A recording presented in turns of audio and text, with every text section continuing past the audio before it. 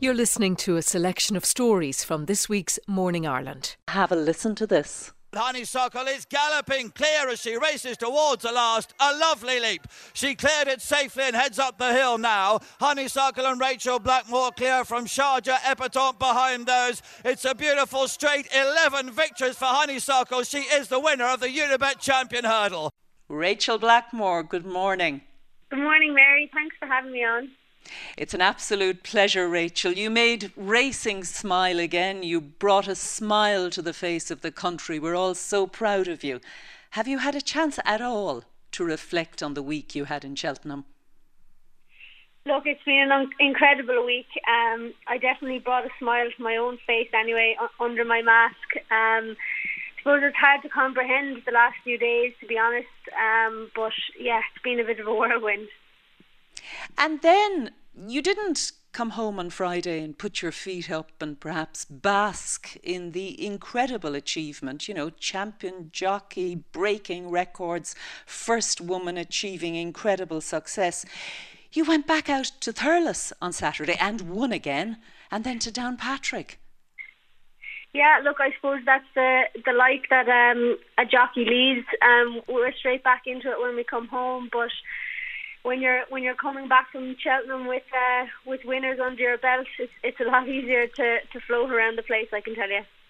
When you set out for Cheltenham more than a week ago now, what were your ambitions? What was your hope? Yeah, look, I was heading over to Cheltenham with a very good book of rides, so you know there was a lot of expectation there. But Cheltenham is an extremely hard place to win. Everyone knows that. So you're hoping that one of them might do it for you. So obviously, when Honeysuckle won the Champion Hurdle on Tuesday, that was just a massive moment, a relief as well as anything else. But yeah, you're just hoping one of them can do it, and I could never have envisaged what transpired. It wasn't just one, it wasn't two, it was six. And I keep hearing you praise the horses and you praise de Bromhead and Mullins, but you're the one aboard these horses and you've got to steer them over these incredibly challenging courses. Malachy Clerkin, I saw saying about you that you won in a variety of styles. Do you plot out each race according to the horse that you're aboard? Definitely. I think every horse is different. They all have their own personalities, and they all like to be ridden in different styles.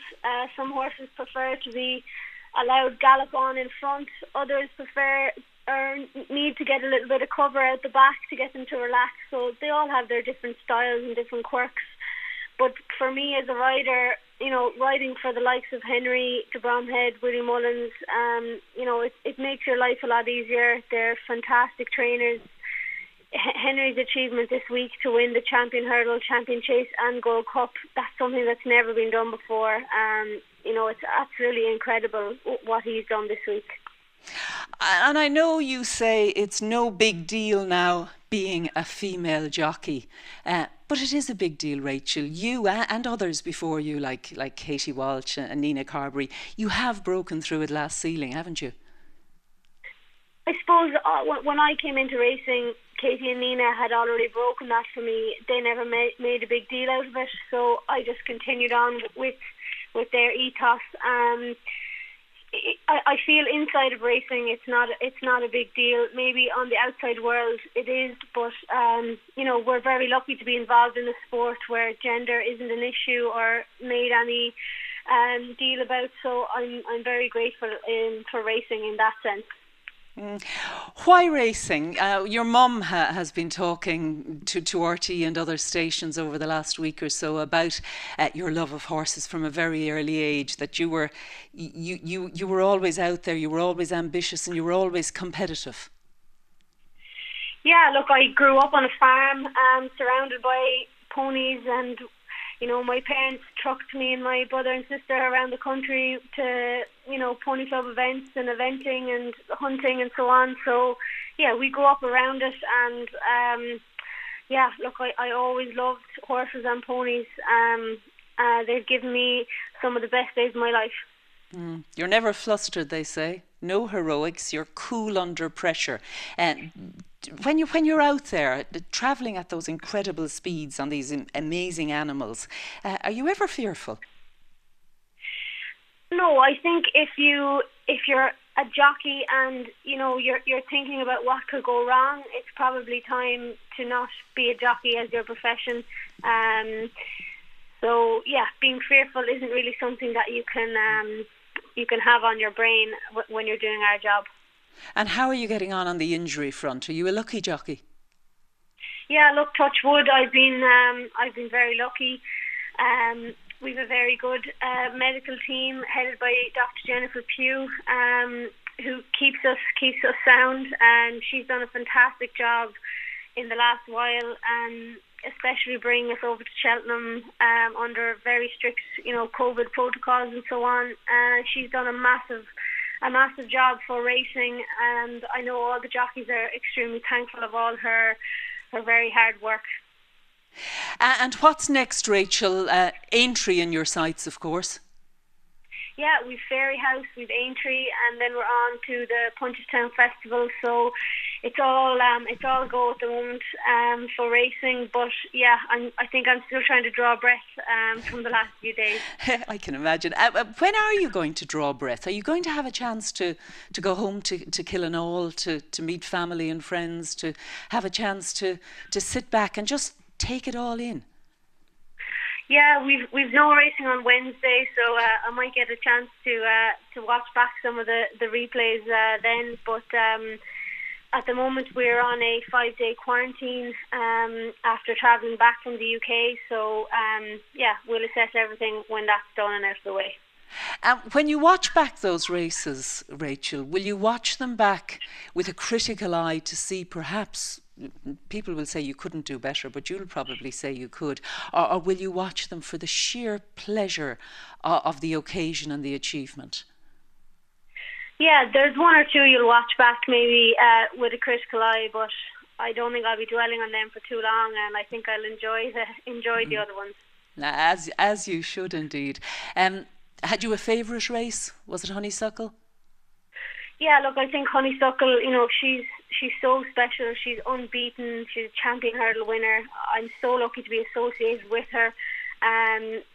So yeah, that was just a massive moment for me to win a race like the champion hurdle. That's a race at the pinnacle of our sport. So yeah, I think that was my special moment of the week. What about, for children in Tipperary Pony Club, as you once were now, or in pony clubs around the country, who look at you now as a role model and think, I want to be Rachel Blackmore when I grow up. What advice would you give them? Your mother said, I think there's a big post bag awaiting you at home in Tip. I suppose when I was in Pony Club, I never thought I could be a Rachel Blackmore. So I think, just for all of them, just to dream however they want to, and it can be achieved. So if you work hard and you get the opportunities, I suppose anything can happen. Anything can happen indeed. The great Rachel Blackmore talking to us a little earlier. We're almost at the end of the first quarter, the first 3 months of 2021. Months that HSE boss Paul Reid said at their briefing yesterday, nobody wants to remember. Will the next 3 months see the promised ramping up of vaccinations? Will we begin to turn the tide against COVID-19? Paul Reid has been telling me why he believes the next 3 months will be different and why the past 3 are months to put behind us. My point was really, I guess, from health service and indeed the public's perspective, probably the worst quarter of this pandemic that we've all experienced, obviously through mortality, but significant pressures on the health service, which our staff stood up to fantastically. So that was my main point in terms of that. I do think heading into next quarter, we can look in it in a much better light, although notwithstanding we're still in a difficult situation with the virus. And I say that because we've started our vaccination campaign in the first quarter. I think what we've put in place are the foundations of any immunisation campaign, which are firstly to protect people against sickness, illness, hospitalisations, ICU, etc. By doing that, firstly focus on the most vulnerable in our communities, which is the approach that we have taken, and then Thirdly, build a wider herd immunity, which is our approach now as we head into the next quarter and all the way up to June. So I think we're going in a much stronger way than we did certainly in the start of January.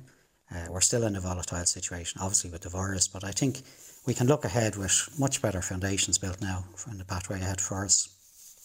What people want to know is, do you have the vaccinators, do you have the infrastructure, and do you have the supplies in place to begin delivering 250,000 doses a week during April, which is the million a month target, which would get us to 3 million by the end of June? Yes, and just to reassure your listeners, I mean, if I just take where we will be by the end of this weekend and how we build on that, by the end of this weekend, we'll be close to 750,000 total vaccinations completed. About 550,000 of those will be dose ones, so well over 14% of the population, and about 250 vaccinations completed over the over 70. So that's an important phase going in because, as I mentioned, it's the most vulnerable done first. As we build up now into the next quarter, our approach is in April, it's primarily to continue to focus through the medically vulnerable, which will be vaccinated primarily through hospitals and some through GPs. We'll continue the programme to vaccinate all of the over 70s through April and into early May. And we'll also be in parallel progressing through some of the age groups in the 65 to 69 years of age. So what people will see as we head into the next quarter is forecasted increased supplies of about 1 million a month, vaccinations continuing through GPs and clinics, but along with that, our vaccination centres scaling up based on supplies around the country. So they will be seeing more deliveries through our vaccination centres, through our GPs, and they will be seeing it reaching wider out into the community as we move through the various groups and cohorts that's prioritised. And I know nobody wants to be too specific here because it all depends on supply lines and all the rest, but if you're not hitting 250,000 doses a week by the end of April, that means you're unlikely to meet your targets. Should we start be worrying then? Yeah, I think the reality of it is, if you look at the supplies that we have coming to us, the way we are mobilising to deliver against those, a combination of the centres that I just outlined to you then, and people will see the scale up as we move throughout April, and that will be largely through us scaling up our resourcing. We've almost 11,000 people now, fully skilled and trained vaccinators, but the way we'll be mobilising our centres to deliver to those volumes are we will be utilising a combination of our own skilled staff, experienced vaccinators, significantly recruiting from a campaign which we've been running. There's about 4,000 applications in it nationally and locally. Do you have enough? Yeah, because it'll be a combination of the following. Firstly, our own skilled people will be moving from some of the hospitals, community centres, in vaccination centres. Along with that, some of the recruited people, permanent basis. Along with that, some of the part-time basis. But equally, apart from that, let's remember the reach we have out into our GPs in the community, but also GPs will be working in our vaccination centres at various stages.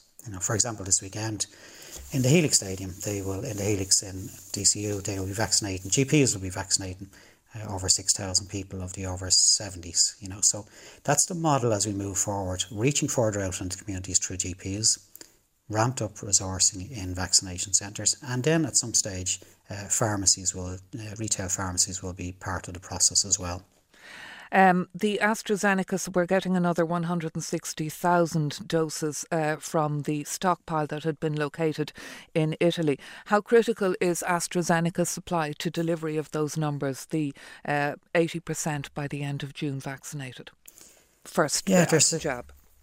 Yeah, they're a significant supplier for us. I mean, we've 3 and now moving into 4 suppliers at some stage once Johnson & Johnson come on board in April and throughout quarter 2. And there is a likelihood that other suppliers will come on board as we move through quarter 2 and quarter 3, which I think will give us better resilience. We all know we've had real challenges with AstraZeneca throughout the first quarter in terms of predictability and reliability of their deliveries. We do expect that to be becoming more consistent and predictable as we move into quarter 2. So they are a significant portion of our supplies as we move through the quarter. Right. But I think what we're beginning to see is greater resilience also coming along the supply lines. And in fairness to the other suppliers, Pfizer, Moderna, they have been quite strong, one exception, early stages, but quite strong throughout, and that's good for us going into quarter 2. From the 31st of March, so for the second quarter, we will start contact tracing backwards 7 days. Up to now, it's only been the 2 days to try and establish who the person infected might have spread the disease to. Do you have enough contact tracers to do the 7-day backwards tracing, trying to find the source, if we're at around 600 cases a day? Yeah, well, just to put 2 things in context. First of all, we do, and it's important for our listeners to understand this, we do retrospective tracing. Like 80% of our cases at any given time, we can identify it back to a source. And our public health teams do this quite strongly. And they go back to all cases that they are working through, complex cases, identify back to a workplace, identify back to certain levels in the households or various workplace or educational facilities, for example. There are about 20% of cases where we cannot at this stage identify what we call them as community transmission levels, and that happens all across European countries. What we are doing now is, and we do this, and Mike Ryan, WHO, are very clear on this, you do this as your transmission levels are coming down rather than increasing. Now, although we are increasing at the moment, we're planning to do this from the start of April. In essence, as you just mentioned, going back to those ones that we haven't identified, trying to get further detail on the source of it. We have recruited extra contact tracers. We're in total up to about 900 contact tracers now at this stage. So it's not just purely about more people being put at it. It is our second line of defence. Our first line of defence is always the public. But we are going to be asking more questions, more detailed information to try narrow down those 20%. Because there have been false dawns on this before. You spoke to us about it back in December, and then, of course, the numbers went higher and the towel had to be thrown in at that stage. So can people be confident if it is actually starting now, because there's been a lot of calls for this, that it will actually, you'd be in a position to continue and go on delivering this information? But that is the point, I think, that we all need to be clear. We are starting it, we will commence it. If the disease gets to a level, and everybody's very clear on this, the WHO, Mike Ryan is very clear on this, if the disease gets to a level where it's out of control in a community level, it has to be, your first line has to be your public health measures, and then equally you must go at speed to contact as many contacts as you possibly can, so you have to focus on speed in those. And that's exactly what happened after December as we head into January. The volume of cases, it would be impossible to put any amount of resource once it gets to a level of transmission in the community. But we do see it as a key element of our tool.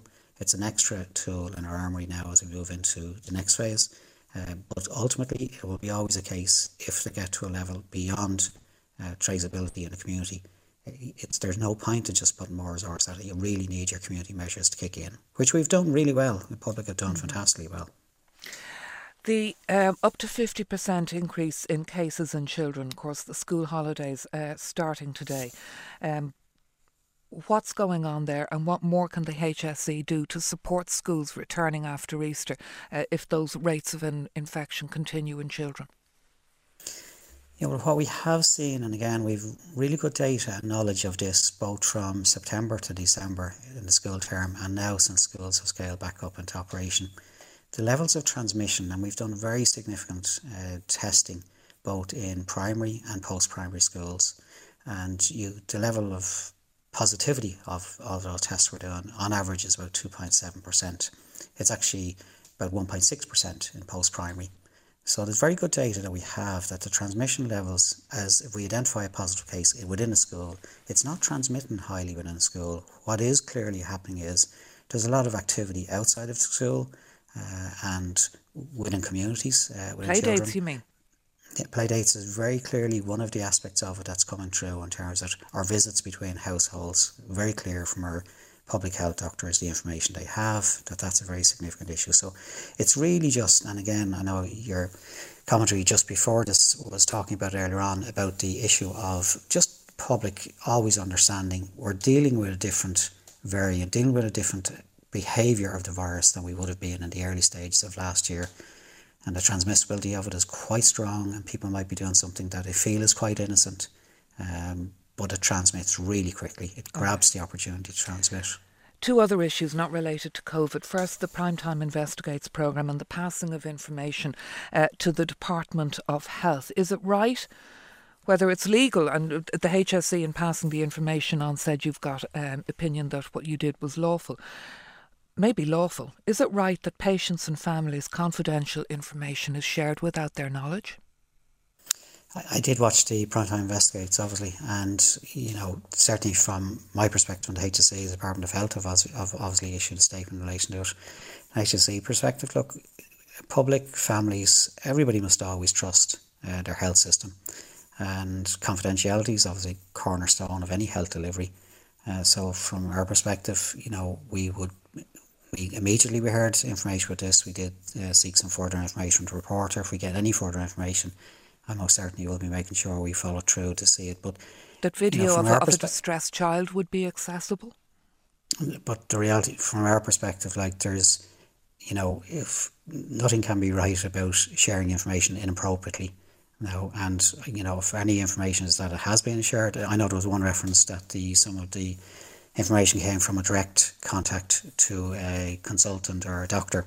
But certainly from a HSE's perspective, we would not be sharing information inappropriately. And if there's any information we have been shared inappropriately, I certainly would like to get to the bottom of it. But from our understanding is anything would have been shared purely on a legal basis, but not breaking patient confidentiality. That can't happen.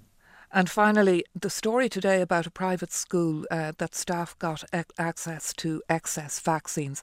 And after the controversy over what happened in the Coombe Hospital in Dublin, weren't there supposed to be protocols to stop this?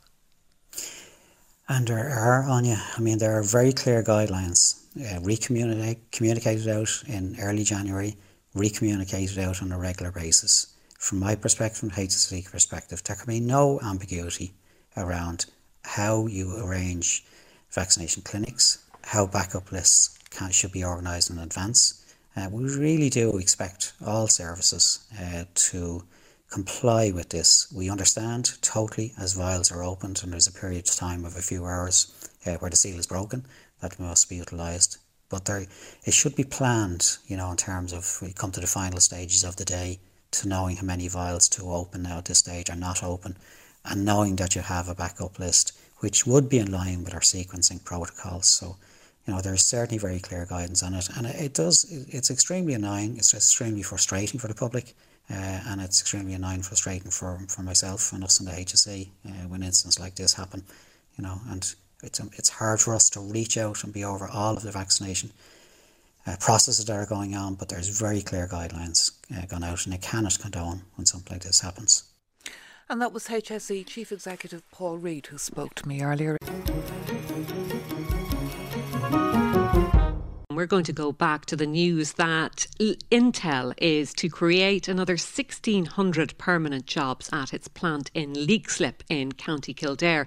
That announcement made late last night. Joining us on the line is Intel spokesperson Sarah Sexton. Good morning and thanks for joining us. Good morning, Rachel. When will these jobs start to come on stream? Well, the project that we're working on at the minute is about halfway complete. So we'll be hiring for those jobs in the coming months and years. So it's going to take another couple of years before the expansion is completed. And so it'll be another couple of years before all of those jobs are brought online to support that. And are these new jobs, are they broadly similar to the jobs in the company at the moment?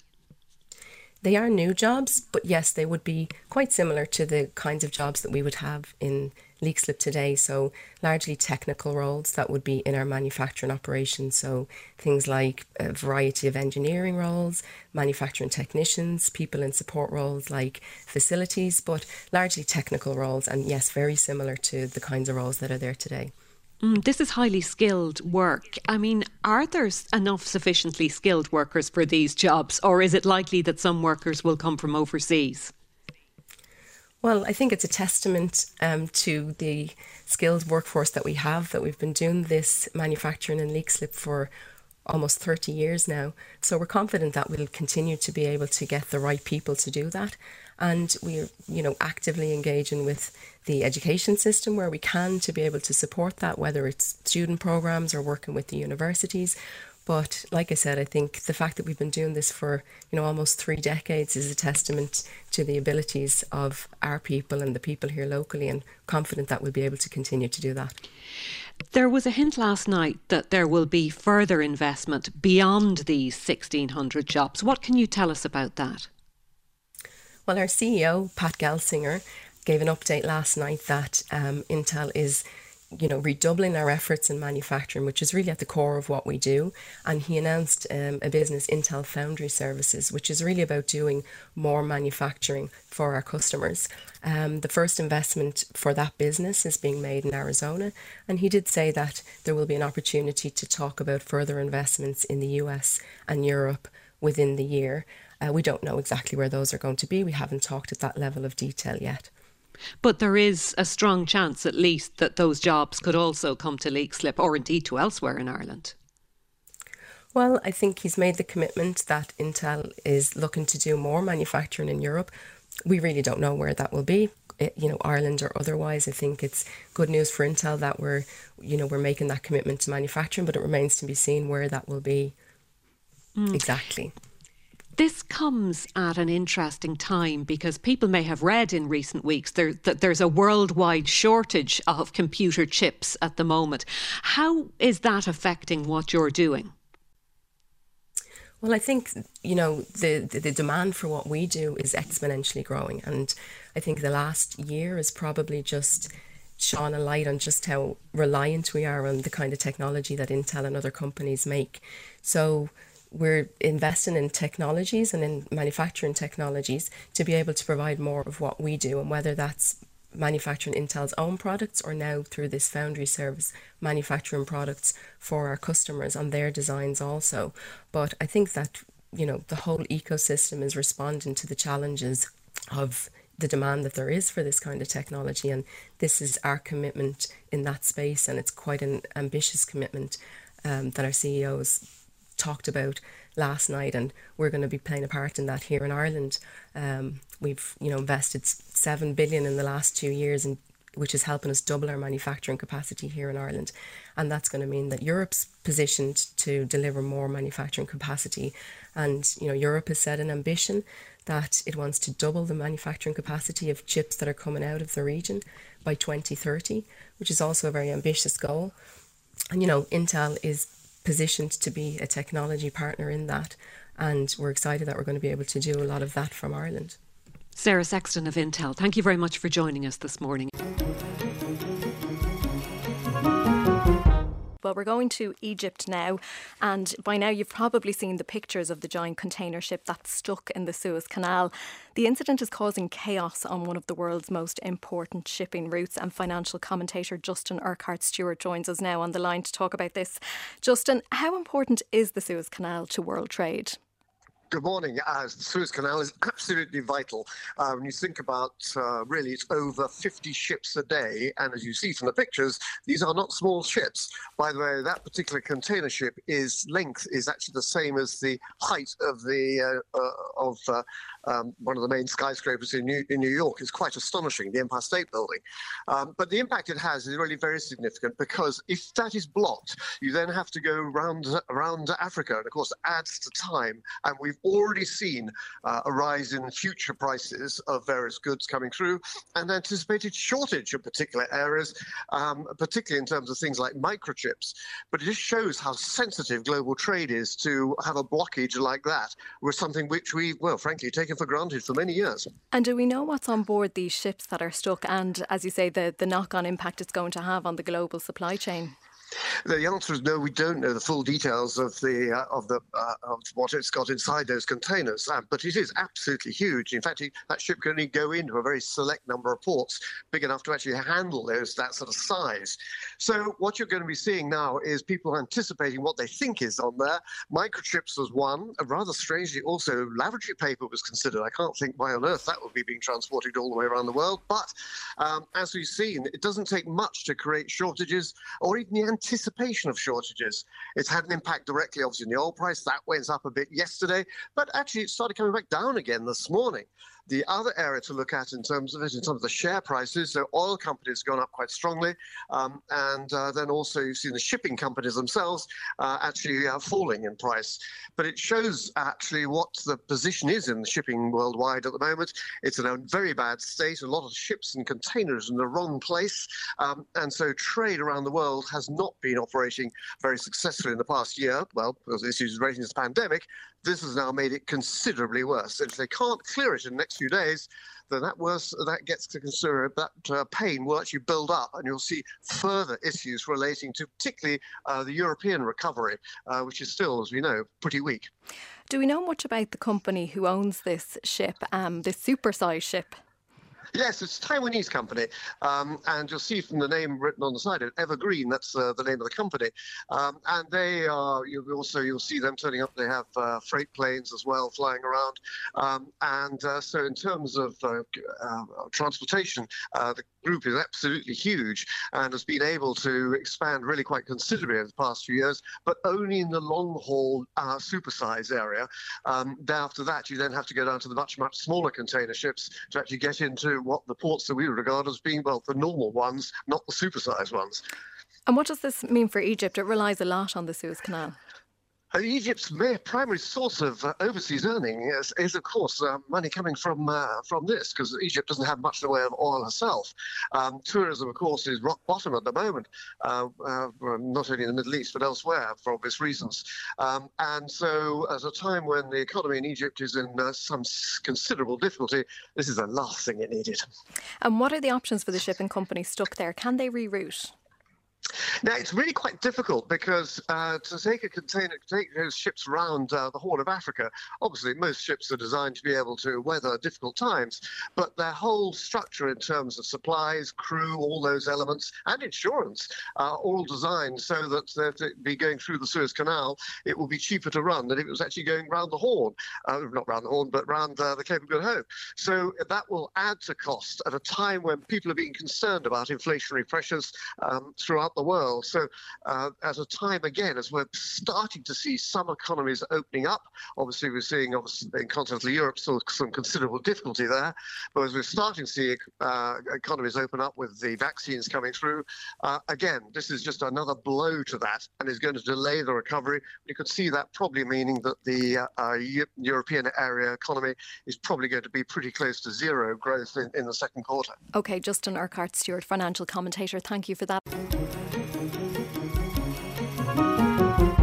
How should our villages, towns and cities change after the pandemic? Will they change? Well, this week online, Sligo is hosting a conference examining how to reimagine itself. And one of the speakers will be Jens Tom Iversen, Creative Director for the city of Gothenburg in Sweden. His nickname is Rain Man because his Rain Gothenburg project aims to make it the best city in the world to live in when it rains. It rains 40% of the time there. We know a bit about that. He's been telling us more. One thing is that us as humans, we need to go outdoors. And if it's one thing that the pandemic showed us, it's that we need it even more to be able to come out and actually also socialize, but keeping the distance outdoors. So if you live in a country where it's a lot of rain, it's kind of obvious that you have something you have to deal with there. I noticed that it's very rarely actually that countries or cities, as our city in Gothenburg in Sweden is the same. We don't really take use of the rain in a way that we could, which is, dealing creative with it. And well, let's talk about what you have done, because in this country, when it rains, most of us try and run indoors as quickly as possible. Unless you're a child, children love the rain. And in Gothenburg, you have really transformed your playgrounds because of the rain. Will you tell us what you've done? Yes, so far we started that work with the playgrounds to transform them into rain playgrounds, because Gothenburg is quite a rainy city. And that means that we have some dry places, which means small roofs, so you can be underneath when it is raining. But that's not enough. We're really trying to look at it as how can we also lift out the qualities within rain.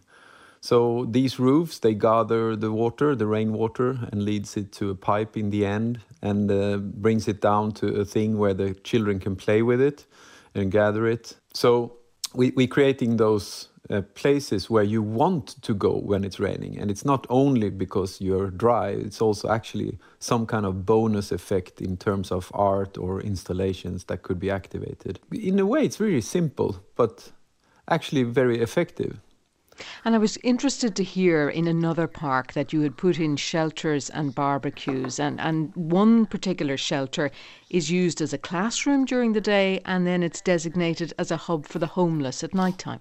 Yes, it's a project out in a harbour, and so during daytime it's an outdoor classroom for children and teachers, of course, and well, anyone. It's also a playground, so you can go there no matter if you have a class or not.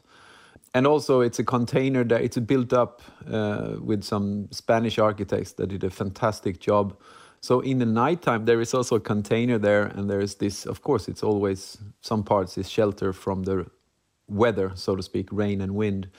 So it's totally okay for homeless people to go there in the night. Homeless people in the city, when it rains, they are the most vulnerable, and so we need to deal with that in some way or the other.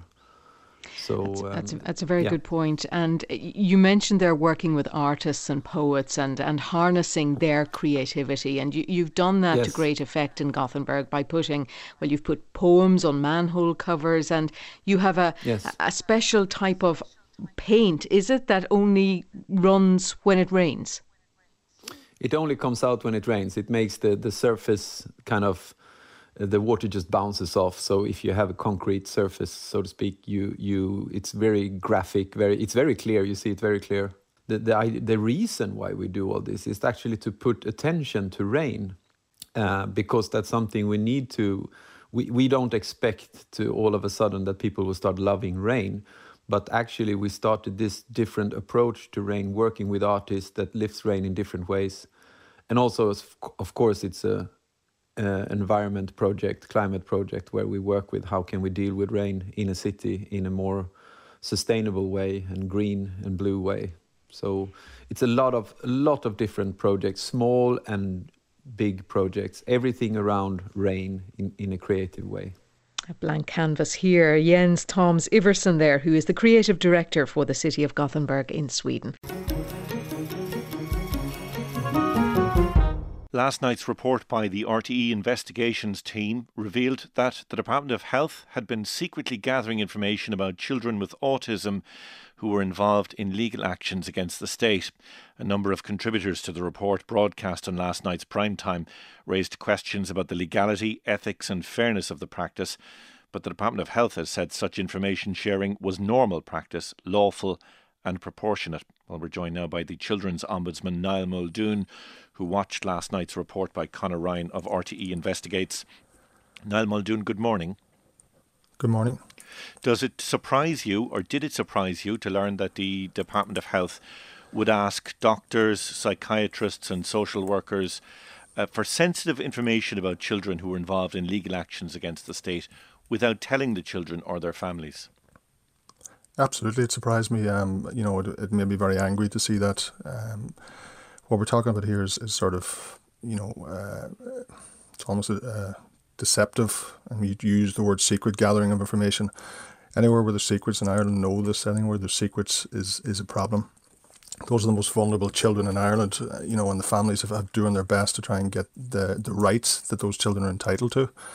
And they sued the government for that reason, because the government hadn't provided them in the first place. And I suppose from my point of view, we need to ask the government and the Taoiseach, who leads the government, what sort of state are we trying to create here?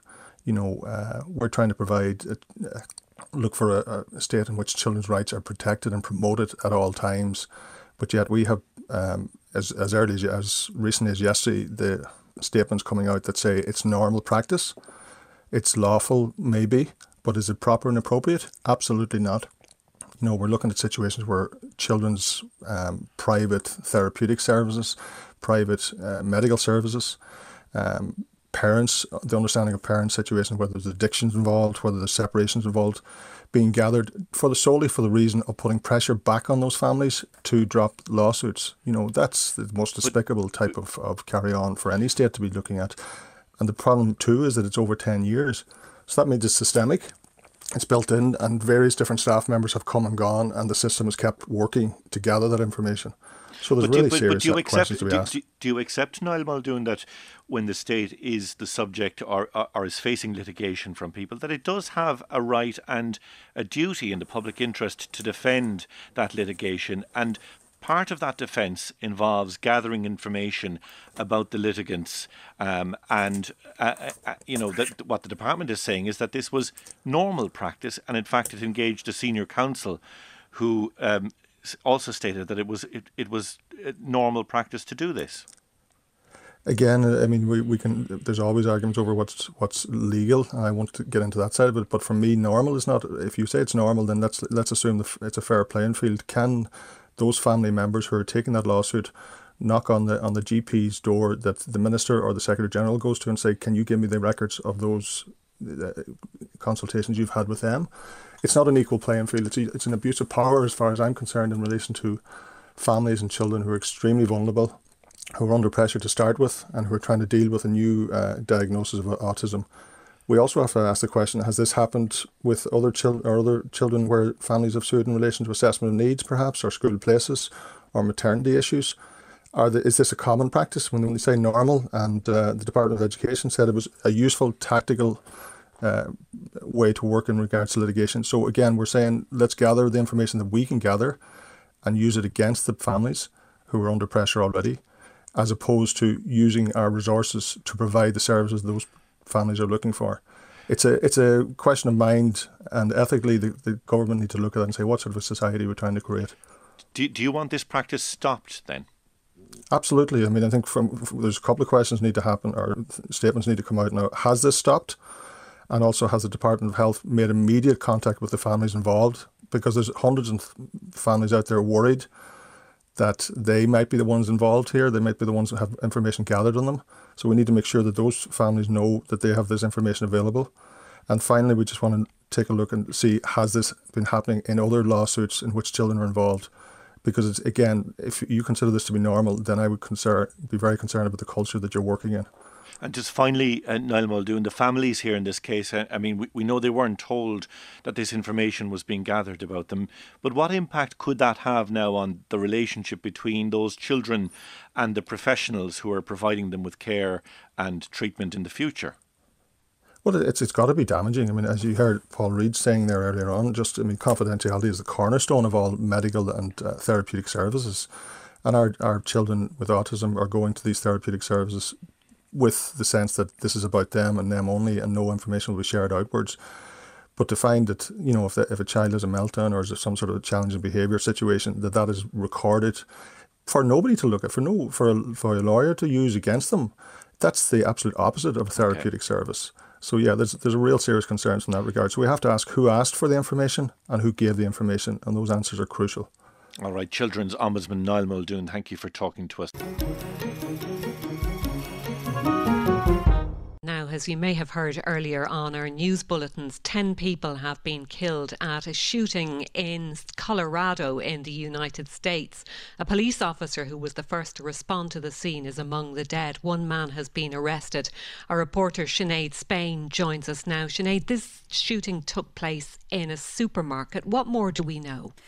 What we know is that the supermarket King Soopers is around 40 kilometres northwest of Denver, and locals are saying that the shooting began just outside one of two entrances into that supermarket before the gunman then entered the shop.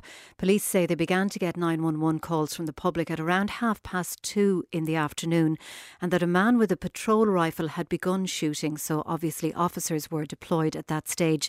Now, Boulder is a university town, and the local news outlets have been reporting that the area has been bracing itself for a massive snowstorm, so people were likely picking up supplies ahead of what was to be a major weather event in the area. Police have since confirmed that 10 people have died in the shooting, including, as you said, a law enforcement officer. The police chief of Boulder is Maris Harold, and she gave this update at the scene. The Boulder Police Department began receiving phone calls of shots fired in the area, and a phone call about a possible person with a patrol rifle. Officer Talley responded to the scene, was the first on the scene, and he was fatally shot. I also want to commend the heroic actions of the officers responding not only from Boulder PD, but from across the county and other parts of this region. Police officers' actions fell nothing short of being heroic. Boulder Police Chief Maris Harold. Sinead, one man is in custody. What's known about him? We've very little detail really about him. Police have confirmed the arrest, but they've given no more information, and neither would they be drawn on a possible motive for the shooting. But there was some live streamed video from the scene which showed a man being led shirtless out of the shop by police, but it is not clear at this stage if that is connected directly to the shooting. Some details have been released, however, about the officer who was killed. Yes, we know now he's 51-year-old Eric Talley, and he's survived by his wife and 7 children. They range in age from 20 to 7. His father, Homer Talley, released a statement to ABC News saying that Eric loved his family more than anything. He joined the police service when he was 40, and in recent times he'd been learning to be a drone operator because he was looking for a job to keep him off the front lines. And as we've heard, colleagues paying tribute to his bravery and his work in serving the community of Boulder. Police, we know, are now working to identify the remaining victims of the shooting. Michael Docherty is the district attorney in Boulder, and he has promised that justice will be done. I also want to stress how incredibly sorry I am for all the victims who were killed at King Soopers. These were people who were going about their day, doing their food shopping, and their lives were cut abruptly and tragically short by the shooter, who is now in custody. I promise the victims and the people of the state of Colorado that we will secure justice and do everything we must do to get justice in this case. Michael Docherty there, who's Boulder's district attorney. Sinead, this is the second mass shooting in the United States in a week. It is. Last Tuesday, March 16th, 8 people were killed in Atlanta in a series of attacks on Asian spas.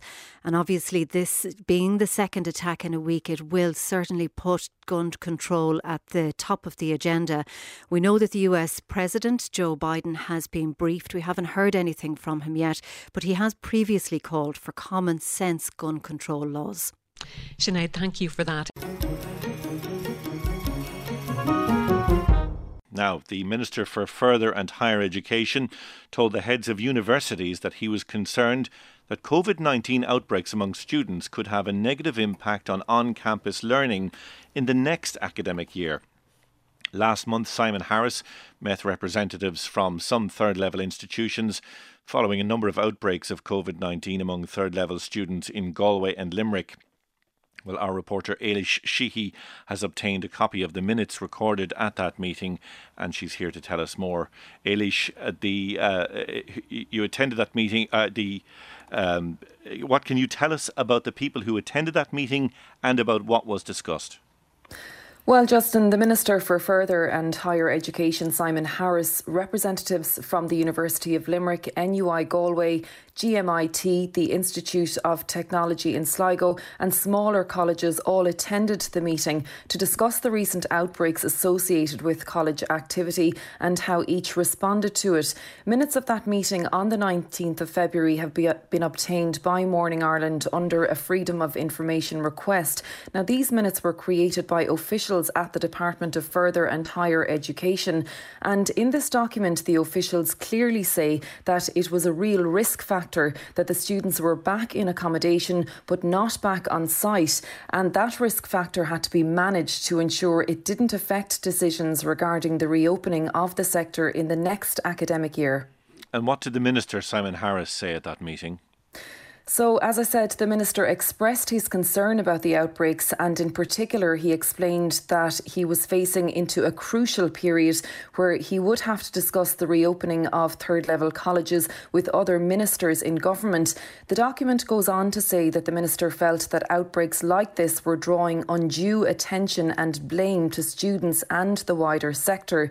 The minutes of this meeting go on to state that the next few weeks would be crucial as the Minister would be making the case to government government regarding the opening up of the sector in the next academic year.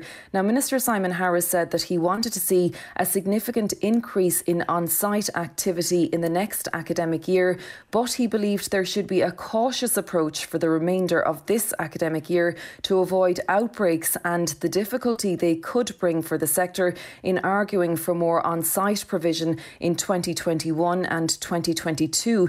He said it was important that students were taking ownership of their health and safety and understood how this is linked to greater reopening. So clearly, Justin, from these minutes, as we can see, the Minister was saying that the outbreaks of recent weeks posed a very real risk, not just to reopening the on-site learning for the rest of this academic year, but that it also threatened the support which he might generate at government level for on-site learning in the next academic year.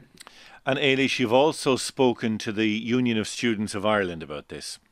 Yes, I spoke to Lorna Fitzpatrick, who is president of the USI, and she said that while the USI is part of the steering group that meets with the Minister on a regular basis, that to date plans for the next academic year haven't been discussed. We haven't had any engagement with the Minister or the Department in relation to the planning for the next semester, and I think that's something that really needs to happen very quickly. It's important that all stakeholders are around the table when we're discussing these plans so that we can identify any challenges and work together to find solutions to those to ensure that students can get back on campus in a meaningful way in the next academic year. So we're calling on the Minister and the Department to engage directly with USI on those plans for the next academic year to ensure that everybody's voices are heard in those discussions. Now, on that point, the Minister is due to meet with that steering group, Justin, later this morning. It meets every Friday and it consists of university representatives, further education providers and the USI. A spokesperson for Simon Harris has told me that plans for the next academic year, which are already underway, will be discussed at that meeting this morning, but a revised plan won't be finalised until May. The Minister's spokesperson also said that there is a shared objective for greater levels of on-site activity next year, but the ultimate approach will depend on public health guidance. And who else have you been speaking to, Eilish? I also spoke to Jim Miley. He's the Director General of the Irish Universities Association, who was at that meeting on the 19th of February. And while he is confident students will be able to return safely to on-campus learning next September, he appealed to students to stick to the public health guidelines. We share the ambition of the Minister to get as many students and indeed staff back on campus as soon as possible, and certainly for next autumn. We know that a sizable proportion of the adult population will have been vaccinated by autumn, so we're confident that we can bring students back onto campus safely, and we'll continue to work with them and with staff representatives and with departmental officials to make that happen. The overwhelming majority of students are playing by the rules and they're keeping themselves and their families and their friends safe, but unfortunately there's a very small minority who have behaved recklessly, and we'd appeal to all students to please stay with the programme for just another while. Jim Miley there. And one final note, Justin, it's important to point out that the document which we obtained noted that the outbreaks among students in Galway and Limerick last month occurred through off-campus activities and not on-site learning. All right, very interesting. Eilish Sheehy there, thank you very much indeed for that. Now, last week, the Catholic Archbishop of Dublin called for an all-Ireland approach to the return of worship ahead of Easter. He said it was grossly unfair that those seeking to worship can't do so until level 2. Despite this, churches will remain closed for Easter, a key celebration in the Christian calendar. Our reporter, Cian McCormick, has gauged the reaction of parishioners and clerics.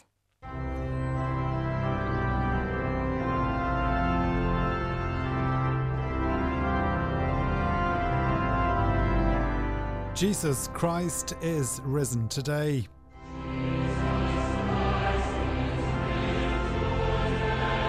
It's just so powerful. I love it. A hymn Dee Huddleston will miss on Easter Sunday.